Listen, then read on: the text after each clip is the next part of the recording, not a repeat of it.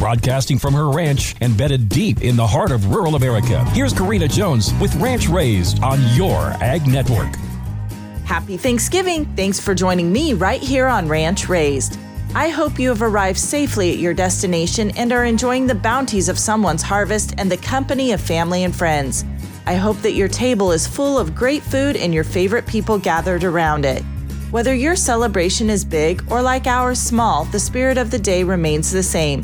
It's a day to reflect and give thanks for all of our blessings, big and small. It's a day to look up and look forward. It's a day to observe a certain changing of the seasons. That may be literal, or for some it may be spiritual or dealing with things unseen. I found this little poem by an unknown author and I thought it was pretty fitting for the day. When all the leaves are off the boughs and nuts and apples gathered in, and corn stalks waiting for the cows and pumpkins safe in barn and bin.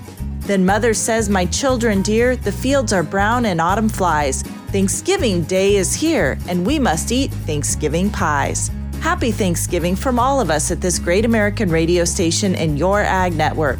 We are thankful for all of you, our loyal listeners, the stations that play our programs, and the sponsors that believe in what we are doing.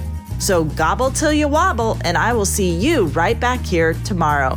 Make it a great day, my friends.